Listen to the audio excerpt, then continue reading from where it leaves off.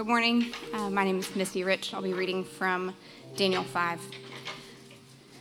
King Belshazzar made a great feast for 1,000 of his lords and drank wine in front of the 1,000. Belshazzar, when he tasted the wine, commanded that the vessels of gold and of silver that Nebuchadnezzar his father had taken out of the temple in Jerusalem be brought, that the king and his lords, his wives, and his concubines might drink from them. Then they brought in the golden vessels that had been taken out of the temple, the house of God in Jerusalem, and the king and his lords and his wives and his concubines drank from them. They drank wine and praised the gods of gold and of silver, bronze, iron, wood, and stone. Immediately the fingers of a human hand appeared and wrote on the plaster of the wall of the king's palace, opposite the lampstand. And the king saw the hand as it wrote. Then the king's color changed, and his thoughts alarmed him. His limbs gave way, and his knees knocked together. Then Daniel was brought in before the king. The king answered and said to Daniel, "You are that Daniel, one of the exiles of Judah, whom the king my father brought from Judah. I have heard of you that the Spirit of God is in you, and that light and understanding and excellent wisdom are found in you. Now the wise men, the enchanters, have been brought in before me to read this writing and make known to me its interpretation, but they could not show the interpretation of the matter. But I have heard that you can give interpretations and solve problems. Now if you can read the writing and make known to me its interpretation, you shall be clothed with purple and have a chain of gold around your neck, and shall be the third ruler of the kingdom." Then Daniel answered and said before the king, "Let your gifts be for yourself, and give your rewards to another. Nevertheless, I will read the writing to the king and make known to him the interpretation. O king, the most high God gave Nebuchadnezzar, your father, kingship and greatness and glory and majesty. And because of the greatness that he gave him, all peoples, nations, and languages trembled and feared before him. Whom he would, he killed, and whom he would, he kept alive. Whom he would, he raised up, and whom he would, he humbled. But when his heart was lifted up and his spirit was hardened, so that he dealt proudly, he was brought down from his kingly throne, and his glory was taken from him. He was driven from among the children of mankind, and his mind was made like that of a beast, and his dwelling was with the wild donkeys.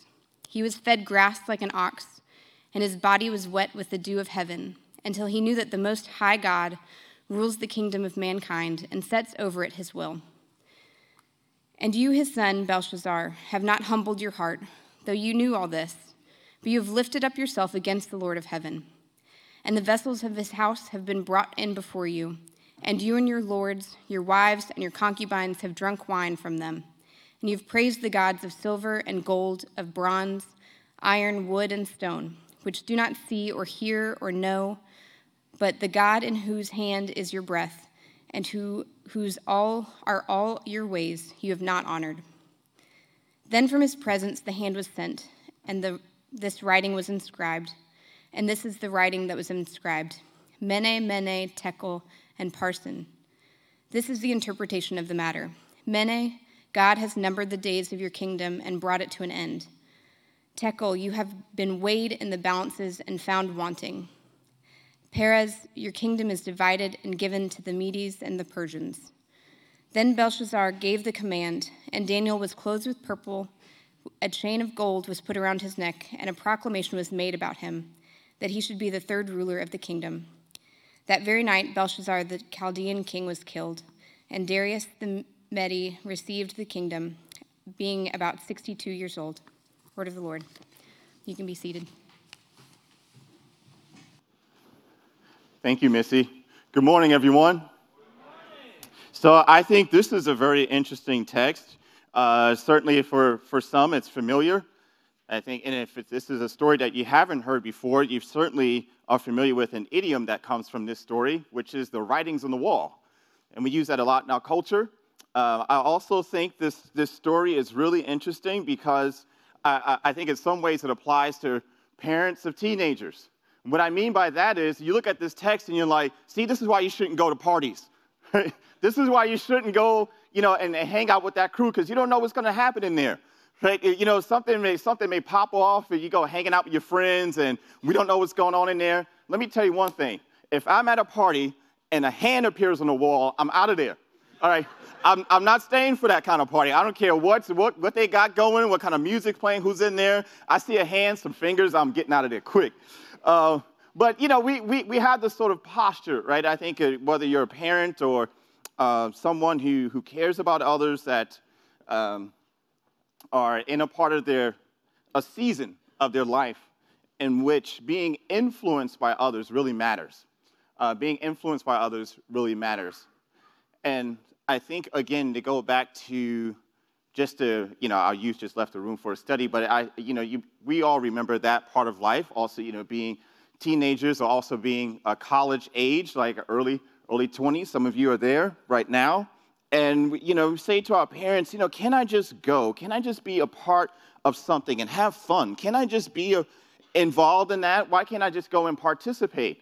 What's wrong with it? After, didn't you have your time? Now is my time. I want to be able to get in there and enjoy my life and start to experience new things. And so we want to know, for those who are concerned for others who want to get involved in things that seem questionable, and even as we think about our own lives and getting involved in things that we may not know whether it's the right thing to get involved, we want to know what's going on in there. What's happening in this place? Now, you think of a feast, a party. It is a product of culture making. It's a part of our culture. So a feast or party is, in some respect, a microcosm of what we mean by culture. Culture is what we make of the world, right, in both senses of the term, how we interpret it, how we imagine it, what we think the world is for, but also what we do with it. And feasting is certainly a part of culture. Partying is part of our culture. And so we want to know what's going on in there. What's going on in our culture? Is that something that I can participate in? Can I participate in it faithfully?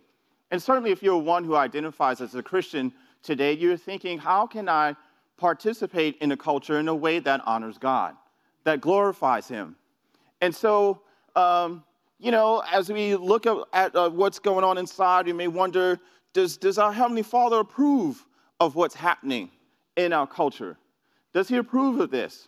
And as we're trying to answer that question, there's some typical responses. Like, we either just bury that question and assimilate, just join the culture, get involved. We don't care, how it shakes out. We just get in there. Or we separate ourselves. That's usually what we do. So we assimilate or we separate. But we inherently know that just assimilating to any kind of culture without any kind of thought, whatever, around us is not good, right? Biblically speaking, it's just not good to just go ahead and assimilate carte blanche, right? Just go for it, even if we do it ourselves, we know. But separation from the culture seems to feel a lot safer. It feels holier just to separate yourself, to not be a part of what's going on, right? A part of what's happening around us. After all, doesn't the Bible say to the people of God, come out from among them? Doesn't the Bible say that? So I want to address this morning this whole posture of separation, this whole posture of wanting to be apart from everything that's going on, not really being involved in the culture around us. I just went to a conference this weekend. Some of you were there, Movement Day, which has happened at the Charlotte Convention Center. And one of the things that they addressed, among many problems that are facing our city and trying to approach some effective and sustainable solutions for addressing the problems of our city together as God's people, one of the things that they talked about was just the connection between this current generation, the generation coming behind it, so typically called millennials and Gen Z, although we have to be careful with labels and that sort of deal, but let's just say young adults and teenagers. And thinking about that generation and its connection to the church. Did you know that 9 out of 10 young adults in the Charlotte area have been raised as Christians? That's not a surprise. I mean, it's still, in some sense, a kind of Christianized kind of culture. So they've been raised as Christians. They're familiar with the church and all that sort of deal. But only 64% identify themselves as Christian. Only 64. Now, for some of you who are, who've had hard times with exams in college or high school, you think 64, that's not bad. That's a D, I can make it. right? I passed, yes. I got a testimony back there, see? You know, but you think about it, you're still talking about 36%. That's a lot of people. 36, wow. 36% of people, 3 out of 10, only 3 out of 10 attend church. Only 3 out of 10.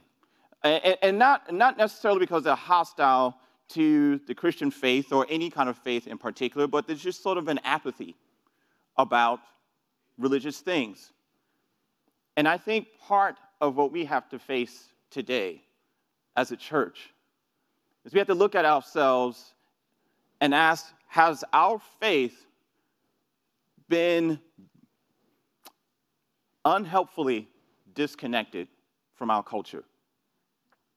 But maybe one of the reasons why so many are disconnected from the church and yet are just apathetic about the church is because the church has been apathetic about the culture. We've been apathetic about the world.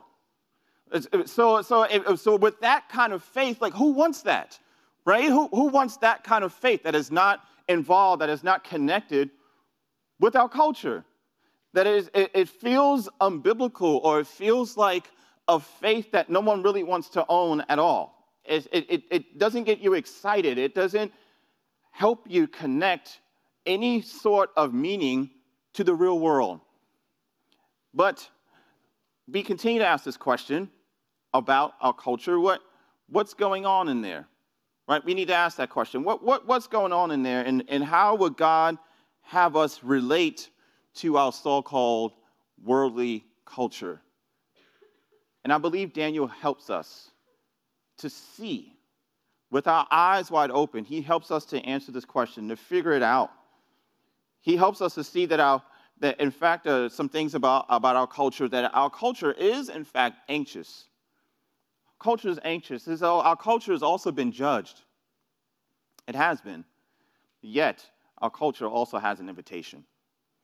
So Daniel helps us see that our culture is anxious, our culture has been judged, and yet our culture also has an invitation.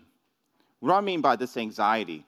Well, we just read some of this, right? So look at verse 1. Verse 1, again, it says that King Belshazzar, made a great feast for 1,000 of his lords and drank wine in front of the 1,000. So he's having a good time. He's bringing everybody in. Hey, let's just drink. Belshazzar, when he tasted the wine, commanded that the vessels of gold and of silver that Nebuchadnezzar, his father, had taken out of the temple in Jerusalem be brought, that the king and his lords, his wives, and his concubines might drink from them. Then they brought in the golden vessels that had been taken out of the temple, the house of God in Jerusalem. And the king and his lords, his wives, and his concubines drank from them. They drank wine and praised the gods of gold and silver, bronze, iron, wood, and stone. They were having a blast, right, at God's expense, right? Almost literally, right? These are expensive pieces of treasury from God's temple, and they're having a good time. Now, you don't know this from the text. Because when you first look at it, you just see Belshazzar and his officials and wives and concubines drinking. There's food as well, but I think it just mentions wine to let you know that this is, at this feast they're intoxicated, right? Everyone's full. That everyone's they're in a different zone, right? But what you don't know, you can find out pretty easily, is if you look into history, is that something's happening behind the scenes here. Something is happening under the surface. Belshazzar was the king of a fragile kingdom. The Medes and the Persians had already defeated the Babylonian Empire decisively. They had already conquered them in another city just miles away from Babylon. And so now the Medes and the Persians were pressing at the gates. They were laying siege to the city. And if you know anything about military sort of tactics, I don't know a whole lot either, but I do know that when a siege is done, no one can get out. So when the enemy is at the gates, nobody can get out. And so all that you have left to survive is what you already have among you. So you just bring out stuff. If all you have is some peanut butter in the fridge, that's what you're going to eat. You can't go to Walmart and get some other food because as soon as you go out the door, the enemy's waiting for you. So you got to stay there and you just whatever you got, that's what you're going to eat. And so Belshazzar and his lords, and so they're anxious because they're thinking, this is it. The kingdom is about to be done, but Belshazzar, he puts on a good face. Have you known somebody who's, the trouble is facing them, right? Literally, as we say again, right, the writing's on the wall, and yet they kind of put on a face and kind of, show up and kind of look like, oh, I'm still cool. I'm cool. Don't worry about me, right? You've seen people do that. Maybe you've done that too. Belshazzar does this. He calls his feast. He calls it together. He gets all of his officials and he says, hey guys, don't worry. We're still okay. We're still on top. Don't worry about it. Let's just have a party. Let's have a good time. Forget about what's going on outside the gates. Don't look at that. Let's just get drunk. We won't even think about that stuff anymore. But what's going on under the surface is this deep anxiety. They were about to lose the kingdom. Like it was about to be it's curtains. But instead of calling on the Lord, they decided to throw a keg party. So what you see is this sort of last-ditch attempt to boost the morale of the leaders, right? That to say like we're still good. There's this attempt to stand tall before the shadow of death. Death is just waiting for them. And you think about it, it's a proud and foolish thing to do. Why? Because there's no way at this point that the Babylonians could defeat the Persians. There's no way they could do it. I mean, they had been decisively defeated. But you see the king still trying to be strong until the fingers appeared. And the scriptures tell us, well, it says here that when it says that the king's color changed and that his thoughts alarmed him and his limbs gave way and his knees knocked together, I mean, it's literally saying he fainted. And you think of how embarrassing that is for the king of the Babylonian Empire. Now, if you've been with us for the past couple of weeks, you remember that the Babylonian Empire, according to the Lord, for all a man-centered kingdoms, the Babylonian Empire was the gold standard. And Belshazzar had inherited the gold standard. But now it's all coming apart. And so, he's supposed to be able to stand strong and be able to take whatever's coming. But as soon as he sees those fingers, he's done. The king faints. And he's no longer the source of confidence for those around him. He had hit rock bottom with his anxiety. His anxiety had just completely overpowered him. And it overpowers our culture. And maybe it has overpowered us as well when we realize that we cannot defeat death. We just can't do it. Deep down, our culture is terrified. Because realize that everything that we're trying to build, and I've said this a number of times, and I never tire saying it over and over again because it's the truth, but that our culture is a house of cards. Like, just look at the modern experiment. Think back to when, there was a time and when we said that God is no longer king. Take him off the throne and let's put human reason up on top, and that we'll be able to figure out how to make progress and eventually get to a perfect civilization just by our own knowledge. That eventually we could get there. If you know better, you can do better, right? But how's that worked out? I mean, with the ascent of the modern era, we've had mass violence, we've had global exploitation, we've had digital alienation. Like, all these things have been the result of the so-called modern experiment. And but then the sort of like so-called postmodern, post-everything kind of culture hasn't really done any better, right? Because, if you're coming after that, then you're saying, well, we did wrong by taking the spiritual out of things. We need to kind of bring the spiritual back in. And so what we have today is sort of this mixture, right, of us, humanity, still being able to figure things out, but we still need a little bit of help from some kind of supernatural realm, but which we in some ways have some kind of control over it. And some people will call it like a neo-pagan kind of way of understanding the world. But, there's something there, some kind of impersonal force that we can tap into, or you got to dig down and reconnect with your soul, your spirit, right? And we hear a lot of this today, that the self-help books and all that kind of stuff speak a lot about spirituality and about the strength that is within our soul, right? And tapping into the divine spark, which is within, right? Not outside of you, but within, right? What's in here. And that hasn't really worked out either, because we want promises.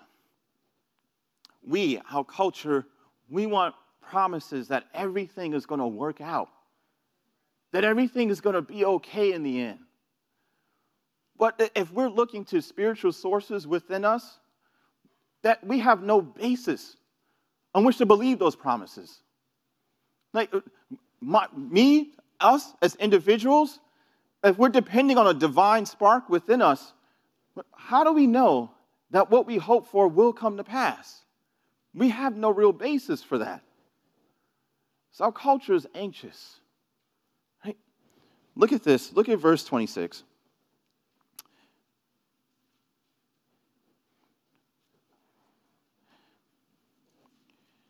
Daniel interprets the handwriting to Belshazzar.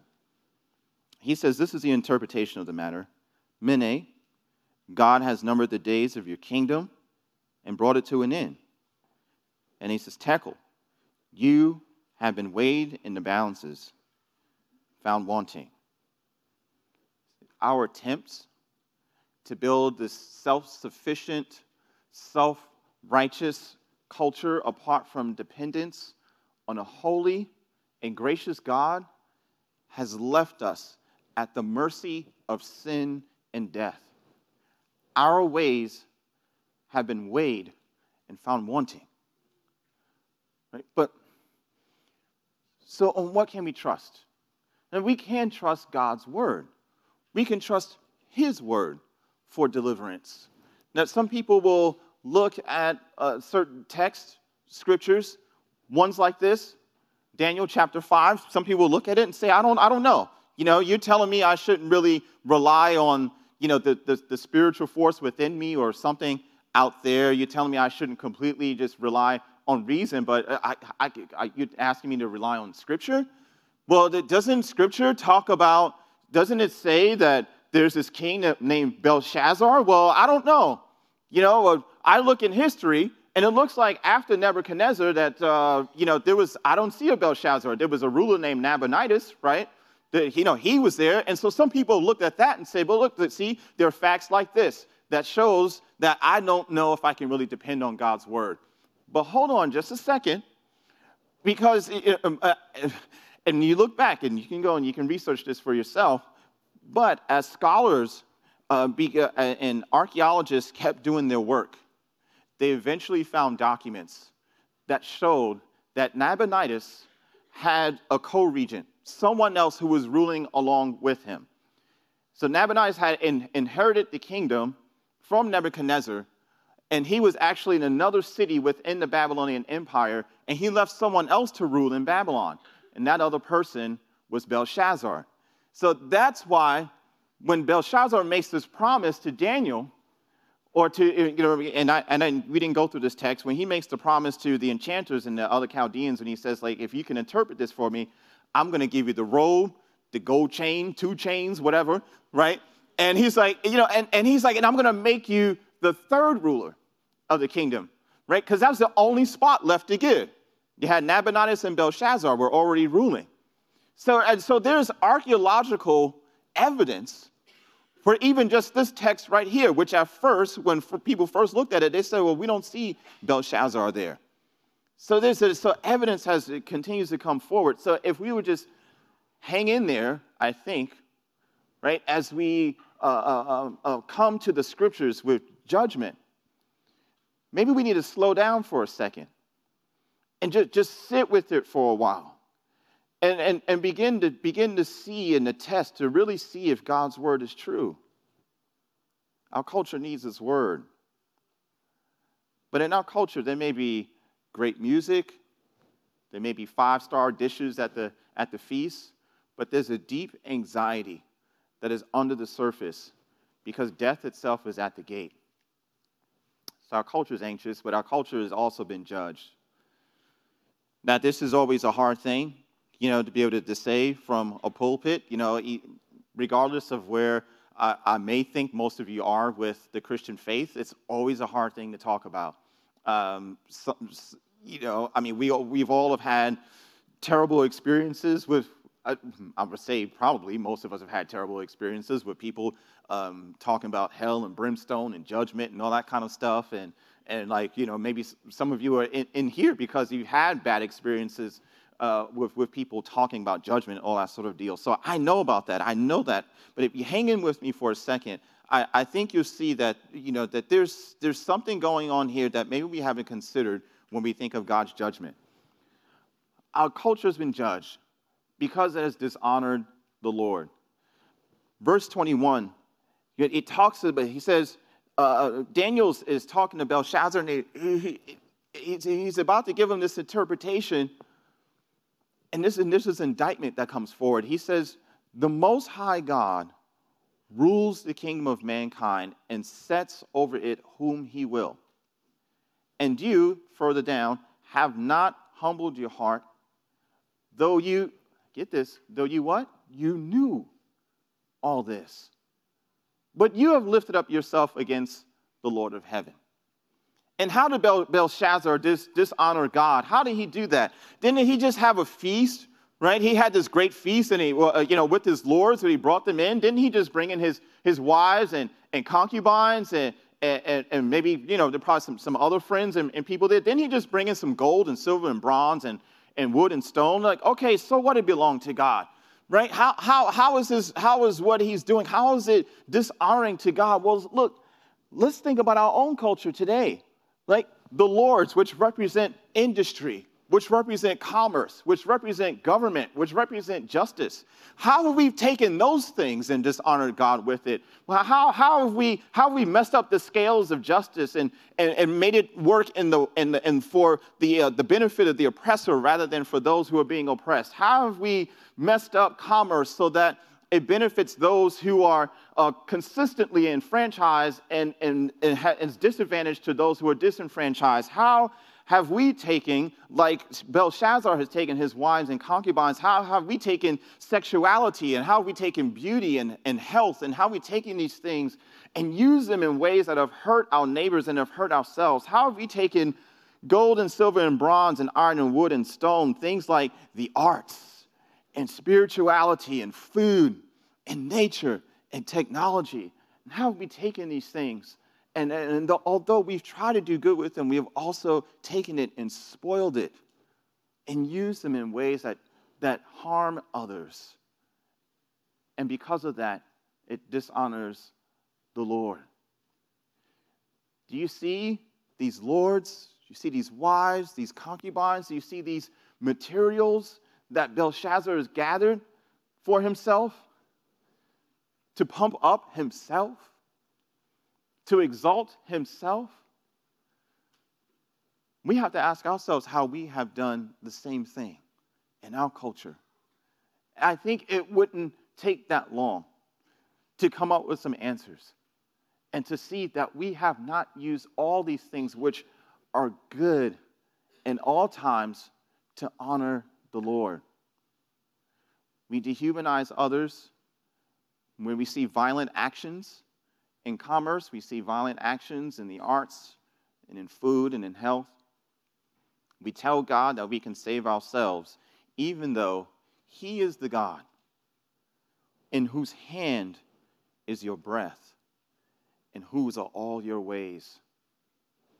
All of these come from the Lord of heaven, Daniel tells us. But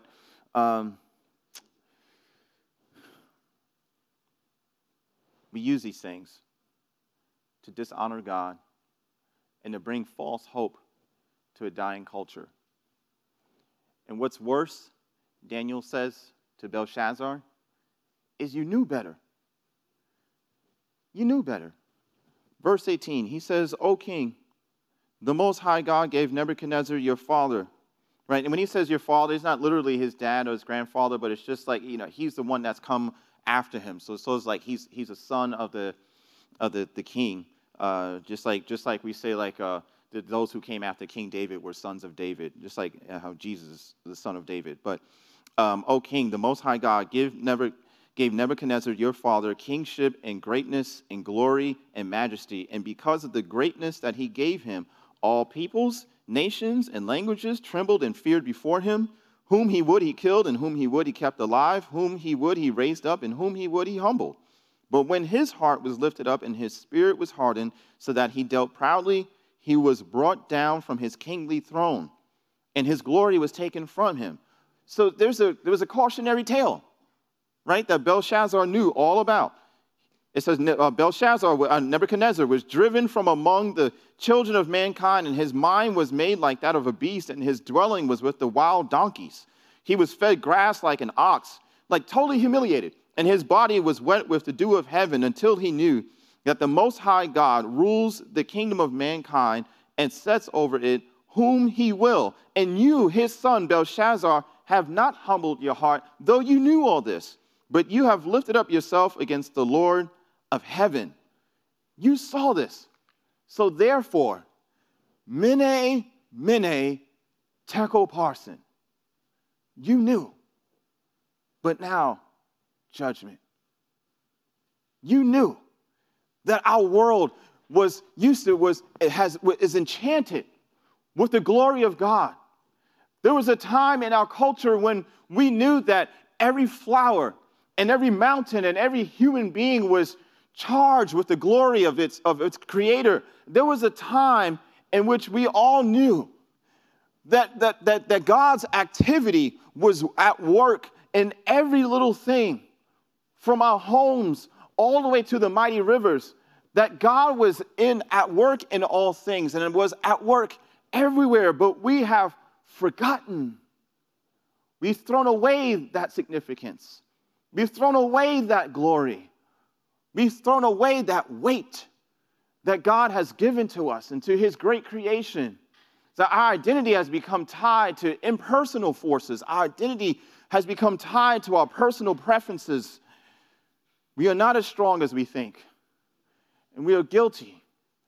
Romans chapter 1 says this: "For the wrath of God is revealed from heaven against all ungodliness and unrighteousness of men, who by their unrighteousness suppress the truth. For what can be known about God is plain to them, because God has shown it to them. For his invisible attributes, namely his eternal power and divine nature, has been clearly perceived ever since the creation of the world and the things that have been made. So they are without excuse. For although they knew God, they did not honor him as God or give thanks to him, but they became futile in their thinking, and their foolish hearts were darkened. Claiming to be wise, they became fools and exchanged the glory of the immortal God for images, gold, silver, wood, iron, stone, right, resembling mortal men and birds and animals and creeping things. Therefore God gave them up in the lust of their hearts to impurity, to the dishonoring of their bodies among themselves, because they exchanged the truth about God for a lie and worshiped and served the creature rather than the Creator, who is blessed forever. Amen." We become self-sufficient and self-righteous. Right? But my dignity, it depends on my works. I can save myself. We can save ourselves. But that self-sufficient, self-righteous culture will come to an end. It has been weighed and found wanting. It will eventually fall to the powers of death and the devil. Death and the devil are waiting at the gate of our feast, the feast of our culture. So what should we do about it? What do we do with our culture? Okay, because I think if you're like, if you're a Christian And you've been looking at the culture and stuff like that, and you hear this, what Daniel's done and stuff like that. This is the part where you say, yeah, come on, let's just give it to him. And Daniel makes his pronouncement, he makes his interpretation, right? He gives his interpretation and like, yeah, that's it, Daniel. Just go in there, go into that party and tell people, y'all nasty, y'all ratchet, y'all need to stop this, right? And that's what we should do, right? Isn't that what we should do? Just go in there and just tell people they're just wrong and they messed up and y'all just going to hell. Right, that sort of deal, right? Or as Christians, do we continue to take that posture where we're in the culture, but we're kind of like, we're not really involved. We're actually more like wallflowers. The feast is happening, the party's there, but we're just kind of like there on the side and watching, right? And we're saying like, this is the time where we get to say, yeah, this party is dead anyways. I don't want to be a part of this, right? So I'm just going to stand there and watch and gloat and laugh at people from the sidelines and shake my head. Right, and look at what other people are doing and just hold them in contempt and judgment. And that's right, Daniel, you tell them. They're indicted. They've been judged. They've been found wanting, and death is coming. It's going to swallow you up. That's it. Good for you. It seems like that's what Daniel's doing. But it's not. Remember that there's a better feast on the other side of that gate. What do I mean? What could have happened if Belshazzar had turned to the Lord instead of to himself? Now, God wouldn't have given to him Babylon. He wouldn't have restored the kingdom, right? Because if you remember, we went over this, if you've been here with us, we went over this a few weeks ago, back in Daniel chapter 2. Right? He told Nebuchadnezzar that, after your kingdom, another's going to come. And then eventually all these kingdoms will fall, right? And God's kingdom will come and be established, right? So remember, there was the image of the stone that had come and hit the feet of the statue. And if you don't remember that, just go back and read Daniel chapter 2. So it's, he wasn't necessarily going to get back what was about to be taken away from him. But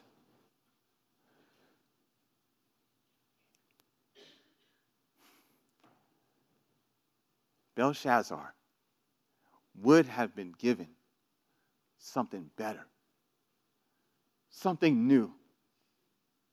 That the enemy of mankind was coming to claim him. That the enemy of mankind was coming to take his life. But if he would have turned to God, he would have seen that God is coming too. And God would have given to Belshazzar and all who had followed him, all who had followed his example, a place in his coming and eternal kingdom. Believers ought to proclaim the demise of our world system so that our neighbors might enter the kingdom of God. And we should be able to proclaim, open the gates and receive God. Open the gates and receive him. Listen to this picture from one of the prophets, Isaiah. Chapter 25, he says this, that on this mountain, the Lord of hosts will make for all peoples a feast of rich food, a feast of well-aged wine, of rich food full of marrow, of aged wine well refined. And he will swallow up on this mountain the covering that is cast over all peoples, the veil that is spread over all nations. He will swallow up death forever, and the Lord God will wipe away tears from all faces, and the reproach of his people he will take away from all the earth. For the Lord has spoken. It will be said on that day, behold, this is our God. We have waited for him that he might save us. This is the Lord. We have waited for him. Let us be glad and rejoice in his salvation. But Jesus says that kingdom, when he came, he said that kingdom is already at hand. And he said, repent, for the kingdom of God, the kingdom of heaven is at hand. But Jesus and his disciples, look at it. You got to catch this now. When you go into the New Testament, you read the Gospels. When you see when Jesus comes, he and his disciples, they had many moments in which they were fighting against evil, fighting against it both physically and immaterially, fighting against it spiritually, healing the sick, casting out demons, right? Things like that. Now, Pastor Tim Keller, when he talks about it, he points out that at one time when where people were talking to Jesus and saying, what is this that you and your disciples have been doing? And he says that these works have been done by the finger of God. And he points out, and when he says that, he says the finger of God, intentionally harking back to this image in Daniel chapter 5. That when he sees this work of people being liberated from the fear of death and the devil, that this is God's new handwriting on the wall. Whenever God's people deal a blow to evil and uplift what is good for the glory of God, we become the handwriting of God. And we proclaim mene, or to say it in a more contemporary term, time's up. The writing is on the wall. Time's up for selfishness in our homes. Time is up for backstabbing on our jobs. Time is up for human trafficking in our city. Time is up for economic injustice in our world. By the mercy of God, we can proclaim only by God's grace, O enemy of my soul, you who love to see mankind dishonor God and destroy itself, you who rejoice over broken families, you who rejoice over depression, you who rejoice over pedophilia, and you who rejoice over bodies in the streets, you have been weighed and found wanting. Your time is up. God's kingdom is coming, healing the sick, renewing the broken down, cleansing the guilty, and reclaiming the addicted. We are called to demonstrate that kingdom and call our neighbors to repent and believe, becoming God's new handwriting on the wall. God's new handwriting off the wall, in the middle of our culture. This is amazing. Like right now, today, St. Patrick's Day. If you know anything about Patrick, this was a man who was enslaved by pirates who were from Ireland. They took him away. They stole him, made him a slave, and then somehow he escaped, right? And somehow he got out, and he went back to his homeland, and the Lord began to do something in his life. Now, when he went back to his homeland, he's from Britain, okay? So he's an Anglo. And he goes back to his homeland, but then he decides that he's going to go back to the land where he experienced oppression and to seek their liberation, that to bring to that land the gospel. Now, what's interesting about this is that, I'm from New York. I grew up in New York City. And one of the interesting things about the history of my city is that the Irish were traditionally oppressed by the elite culture of the city. And so you go to Manhattan, you go to places like the Lower East Side and other neighborhoods they're traditionally Irish, and these were places where the Irish were marginalized and were put over here because they weren't part of the Anglo-Saxon Protestant mainline culture. And so they were oppressed, marginalized, under-resourced, right? Left to the side and used as a caricature and often used just for menial services and not allowed to make their way up the social ladder. And here's what's interesting. This is a culture, these are Anglos that were doing this to the Irish that came into the city. They forgot Patrick, who was one of their own, who had loved on the Irish, who had went back to their country. And what Patrick did there, what Patrick was doing, is he showed the country of Ireland that God loves you, that God loves the Irish, God loves this nation, God loves this culture. But his descendants had forgotten about this.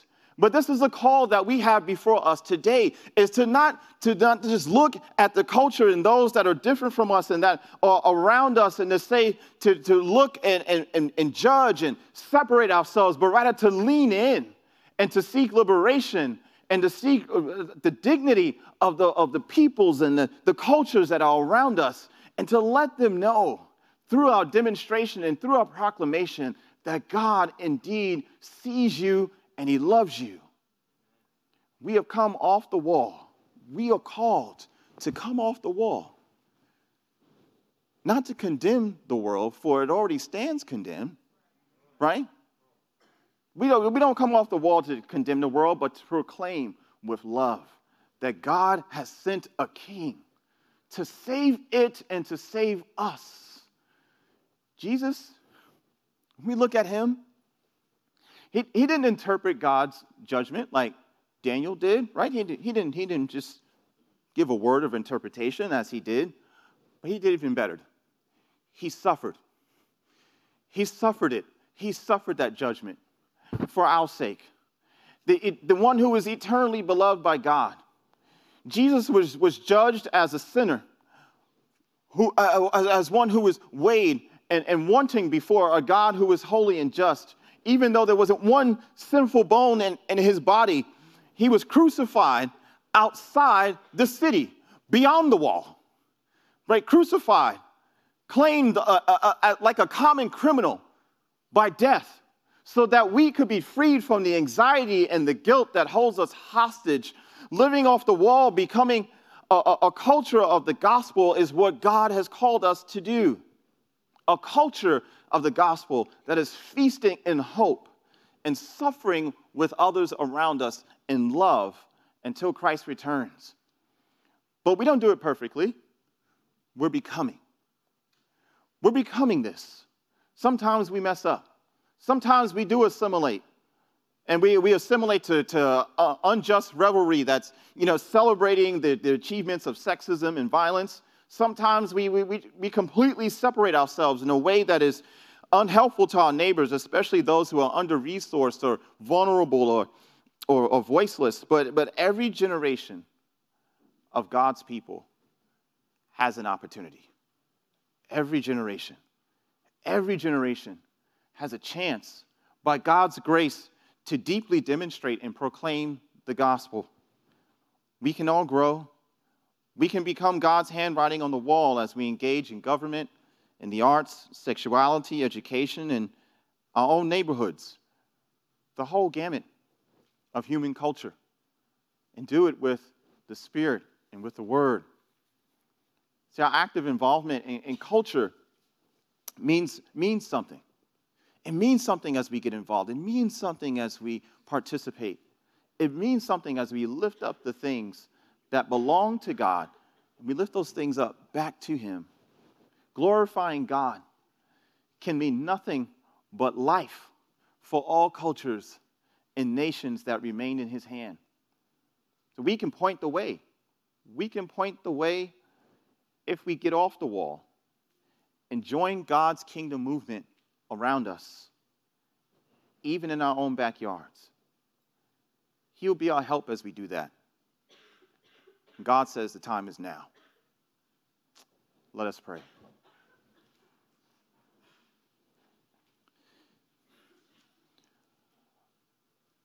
Father, we thank you that although death may be upon us, so is eternal life. And as you are with us, we can faithfully, confidently, even as we struggle and don't get it right, most times it's not getting it right, we can still be involved in the lives of those around us. We can still be involved in our culture in a way that glorifies you. We need your help, Lord. We definitely cannot do it by ourselves. And we should be the first ones to admit that often we have taken the things that you have made, and we have laughed, and we have thought that in the face of anxiety and just all the fruits of death around us, so sometimes we look at it, Lord, and it's hard. And sometimes we just want to escape. Sometimes we don't want to be involved in anything around us. We just want to get out ourselves. We just want to find some way to self-medicate. And we want to find some way to forget that what we just saw. But Lord, you have interpreted things, and we cannot forget. We've seen it with our own eyes. We've heard you speak. We ask you, Father, to restore our faith. If that's where we are right now, Lord, if we're struggling, please restore our faith. Remind us that what we hope for, the promises of your good creation being restored, are yes and amen in Jesus Christ.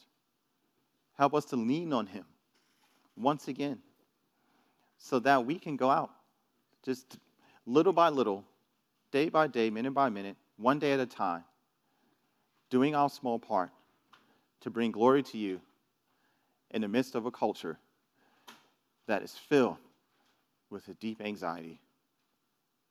Pray these things, Lord, in Jesus' name. Amen.